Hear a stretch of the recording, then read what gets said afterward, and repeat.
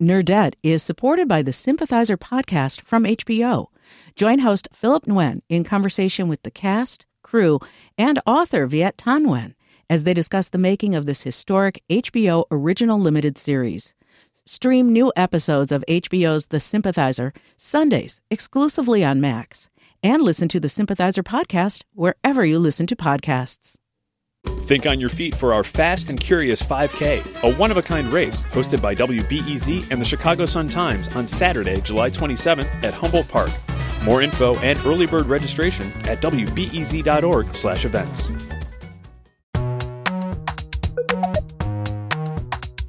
From WBEZ Chicago, this is Nerdette. I'm Greta Johnson. This is usually when we would tell you about this month's book club pick, but we are actually taking the summer off from book club. However, do not worry. We still have a bunch of good bookish stuff for you, including this interview right now. Today's guest is Tom Perrotta. He is the author of a number of novels, including The Leftovers, Mrs. Fletcher, and Election. His new book is a follow-up to Election. It's called Tracy Flick Can't Win, and it follows the tenacious and ambitious Tracy Flick, whose life didn't turn out quite the way we may have expected. She is the assistant principal at a New Jersey high school, and she is hoping to become principal. That's where we'll leave it for now. Tom, welcome to Nerdette. Oh, thanks so much for having me, Greta. So your book Election came out almost 25 years ago in 1998. In some ways, the world obviously has changed a lot since then, but in others, it's super similar. Is that partly why you wanted to go back to Tracy's story? Yeah, I mean, I think that I was actually really responding to the changes maybe more than the similarities. And part of that, I hope I'm not jumping the gun here, but part of that was, all the conversations around Me Too and this reckoning the country had 4 or 5 years ago with all kinds of male abuse from rape all the way down to, harassment on the job. And obviously Election told a story about that, but told it, I think, from a kind of early 90s perspective, which was early in that discussion, I think. And I think the language we used and the ethical framework we used changed a lot over those years, and I did want to revisit the character. I think that's fascinating, and I think it's not jumping the gun at all. I mean, the first sentences of this new book reference the Me Too movement. And it did make me wonder, I mean, in Election, kind of as you're sort of referring to, like Tracy has this like very much sort of wise beyond her years, like almost kind of teenage temptress aspect of her, which obviously can feel a little problematic at this point. Do you feel like then you were sort of like, this is part of your own reckoning about your portrayal of Tracy 25 years ago? Is that fair to say? I think there's some element of that. Temptress I understand why you say it. She's sometimes defiant about this relationship. Yeah. When she describes the relationship, it's clear that she didn't seek out this teacher for an affair. This teacher kind of sought her out. That's true. Was sort of doing that thing where he is saying to her, recognizing that she is exceptional, she is unusually mature, she is too smart for these young boys in high school, and I think we recognize that behavior now. You might call it grooming, and I do feel that even though Tracy is defiant in the book Election and the movie Election about the fact that she had this illicit relationship with her teacher, it turned out that it wasn't what she wanted. And I think there's a very poignant and kind of distressing scene in the book where she finally, goes through with sleeping with the teacher. And she immediately realizes that she's in over her head and this isn't what she wants. And, she ends it. But I think it's more the aftermath, more that Tracy is saying, yeah, I did it. I wanted to do it. I did it. I also ended it because I didn't want to do it anymore. And so what? And she's like kind of claiming agency and denying victimhood in a way that I think was in the air in in the early 90s. You know, there was a kind of a sense that, well, women can make sexual mistakes just like men can. Now, of course, Tracy is not a woman. She's a 15-year-old girl when this happens. But she herself is very invested in this idea that she's very grown up and unusually mature for her age. And also, I think she doesn't want to think of herself as a victim because she is so ambitious and wants to be powerful in the world. And the victim identity doesn't feel right to her at the time. And so she just wants to keep moving forward and like conquering her world. And so she doesn't want this relationship to hold her back, and she doesn't want shame to hold her back. And I think in this new book, she's middle-aged, somewhat disappointed high school assistant principal, and she is just beginning, I think, to reckon with what happened to her when she was younger, and to see it as part of a pattern of men taking advantage of her or using their power at her expense.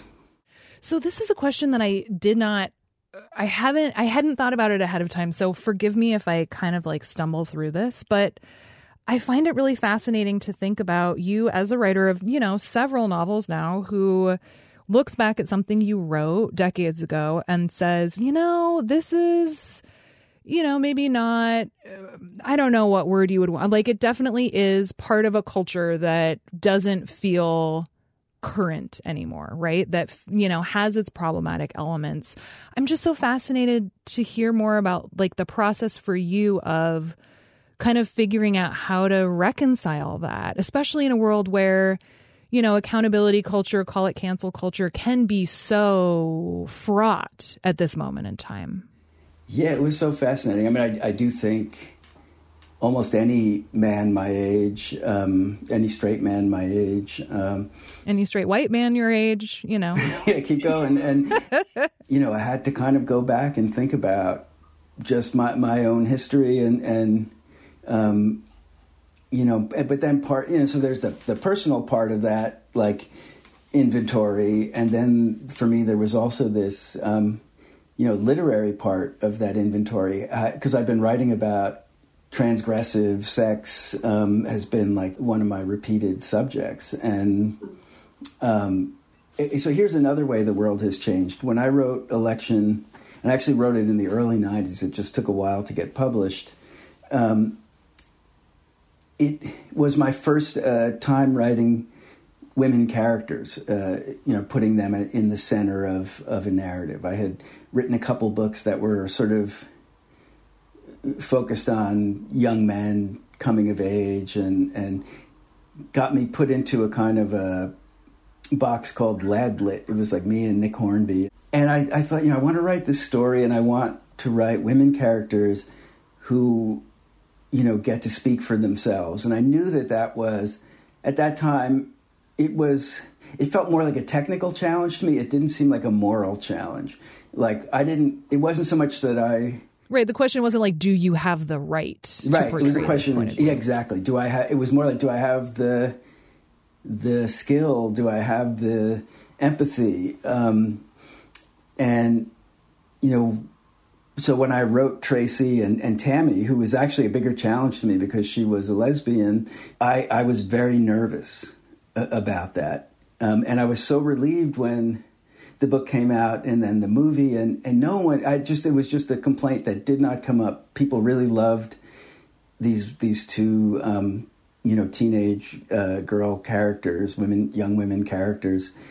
You know, and not only that, Tracy then became, you know, through Reese Witherspoon's performance, a kind of, you know, cultural archetype. So that for years and years, I've just had women come up to me and go like, I was a Tracy flick. But, you know, one of the other things that changed, of course, around the time of Me Too was that decision of mine to write from that perspective also suddenly became morally fraught in retrospect. Like, you know, did I have the right to talk about Tracy Flick's relationship with an abusive teacher? And so I did. I went back with some trepidation, and you know, there were definitely things in Election that made me cringe a little bit. You know, that made me feel like, oh, I probably wouldn't have done it this way now. But I did feel actually relieved in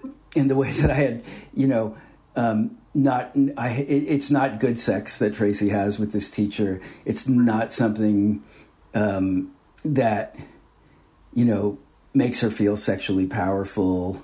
It doesn't feel right to her. In fact, it feels very wrong to her. And she does immediately put a stop to it. And I felt like in that sense I had been at least successful in kind of empathizing with that part of the experience.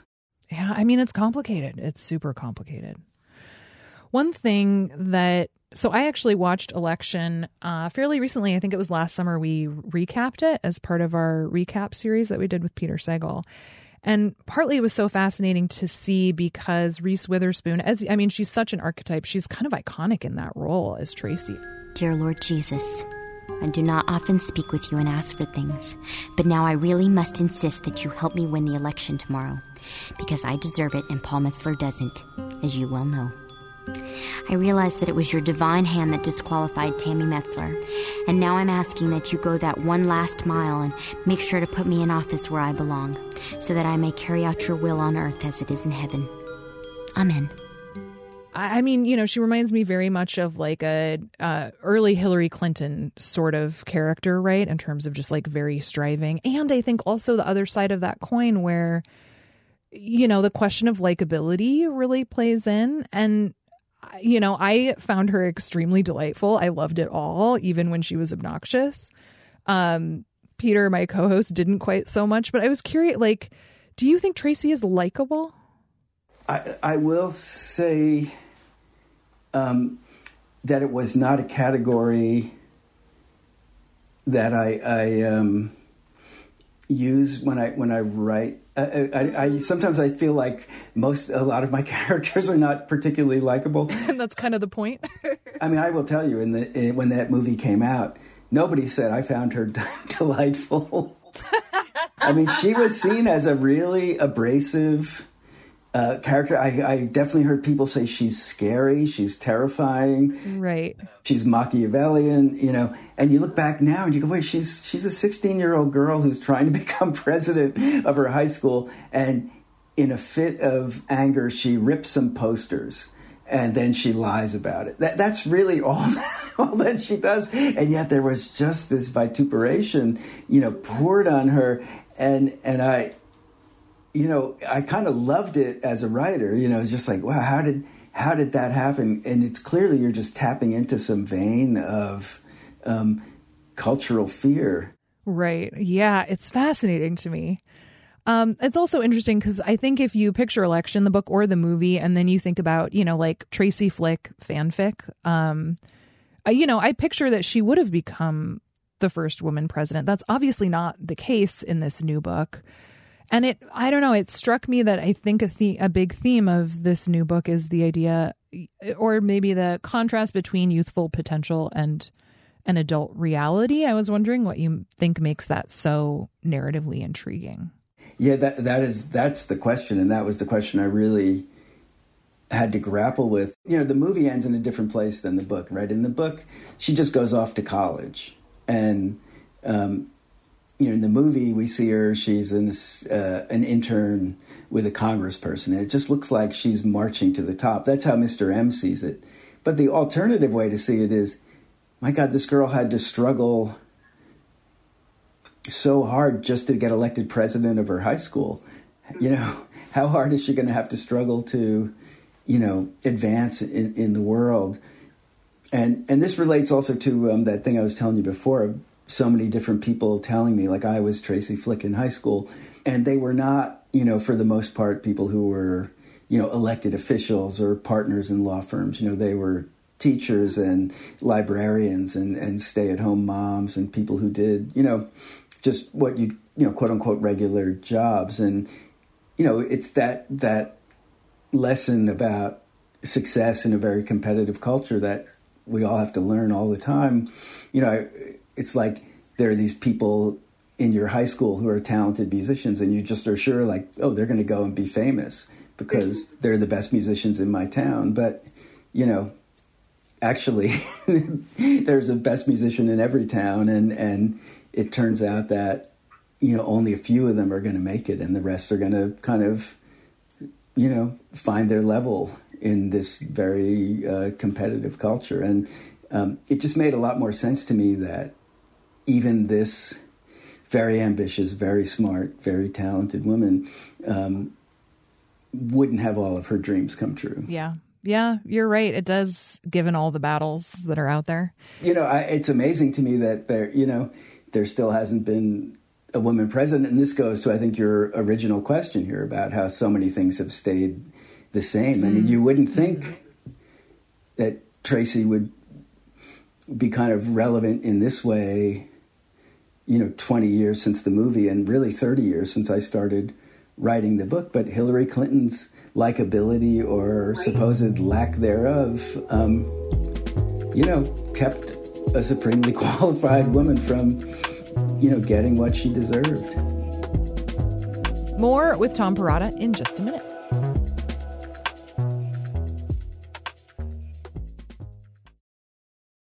Nerdette is supported by the Sympathizer podcast from HBO. Join host Philip Nguyen in conversation with the cast, crew, and author Viet Thanh Nguyen as they discuss the making of this historic HBO original limited series.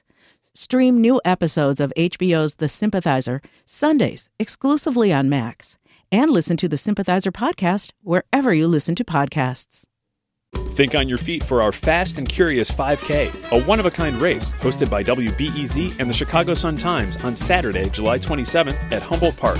More info and early bird registration at wbez.org/events.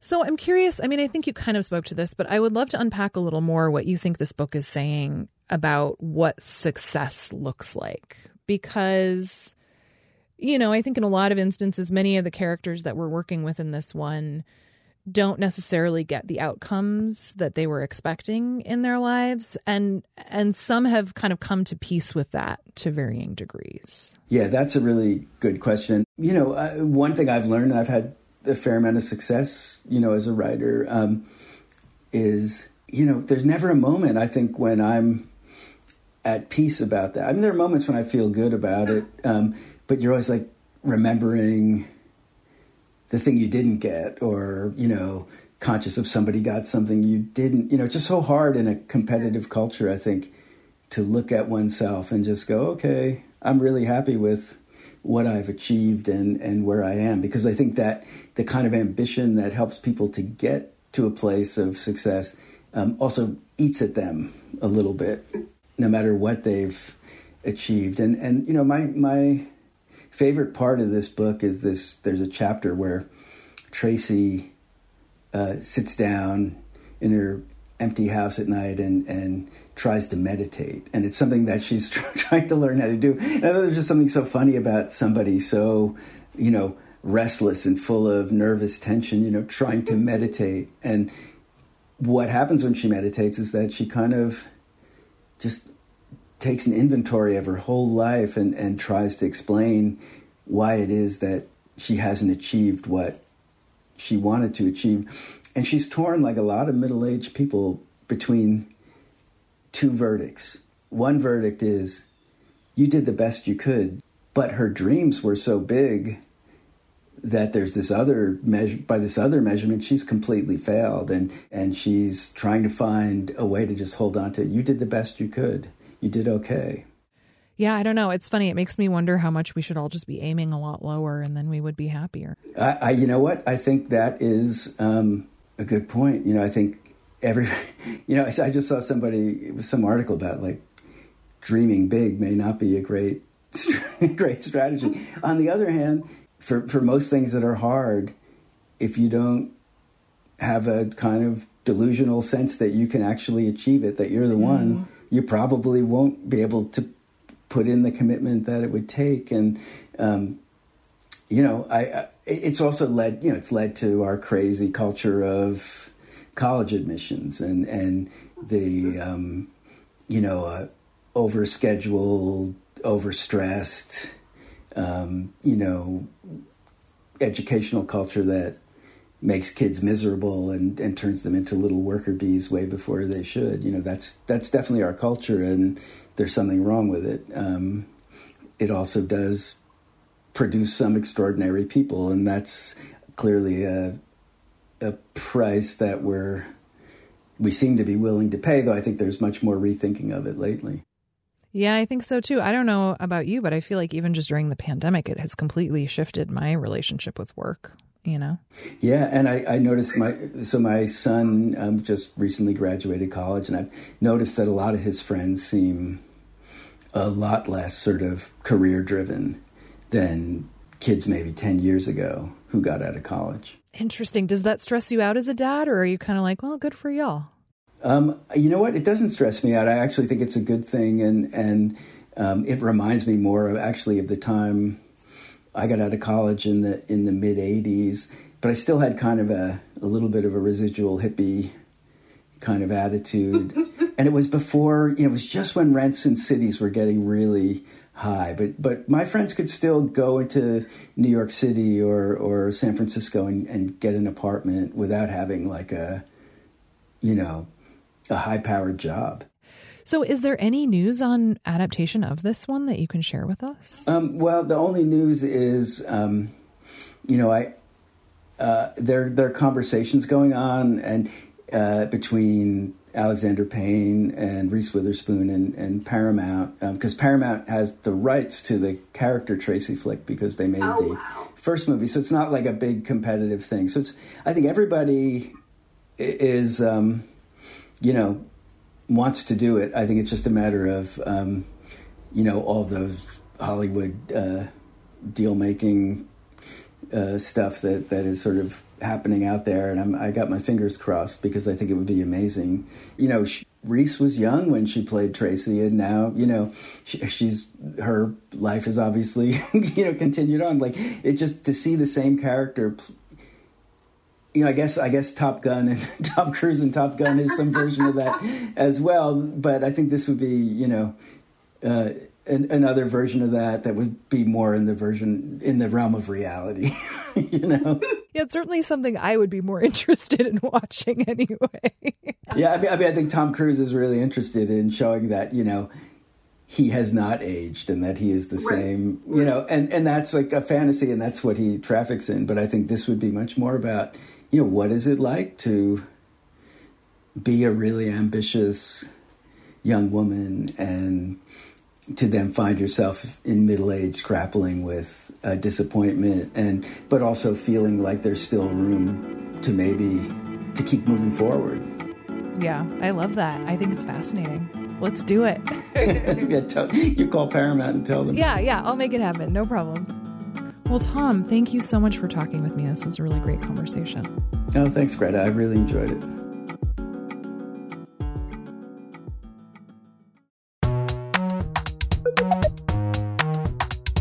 All right, that's it. Thanks for listening. We will have a summer reading roundup for you later on this month. In the meantime, we would love to hear about what you are excited to read. You can tell us by recording yourself on your phone and then emailing the audio file to nerdettepodcast@gmail.com. Nerdette Book Club is supported by Audible. You can find this book there. Get started by going to audible.com/nerdette or text nerdette to 500-500. The show is produced by me and Anna Bauman. Maggie Sivit builds our newsletter every week, and Brendan Banaszak is our executive producer. We will see you on Friday. Nerdette is supported by the Sympathizer podcast from HBO. Join host Philip Nguyen in conversation with the cast, crew, and author Viet Thanh Nguyen as they discuss the making of this historic HBO original limited series. Stream new episodes of HBO's The Sympathizer Sundays exclusively on Max, and listen to the Sympathizer podcast wherever you listen to podcasts.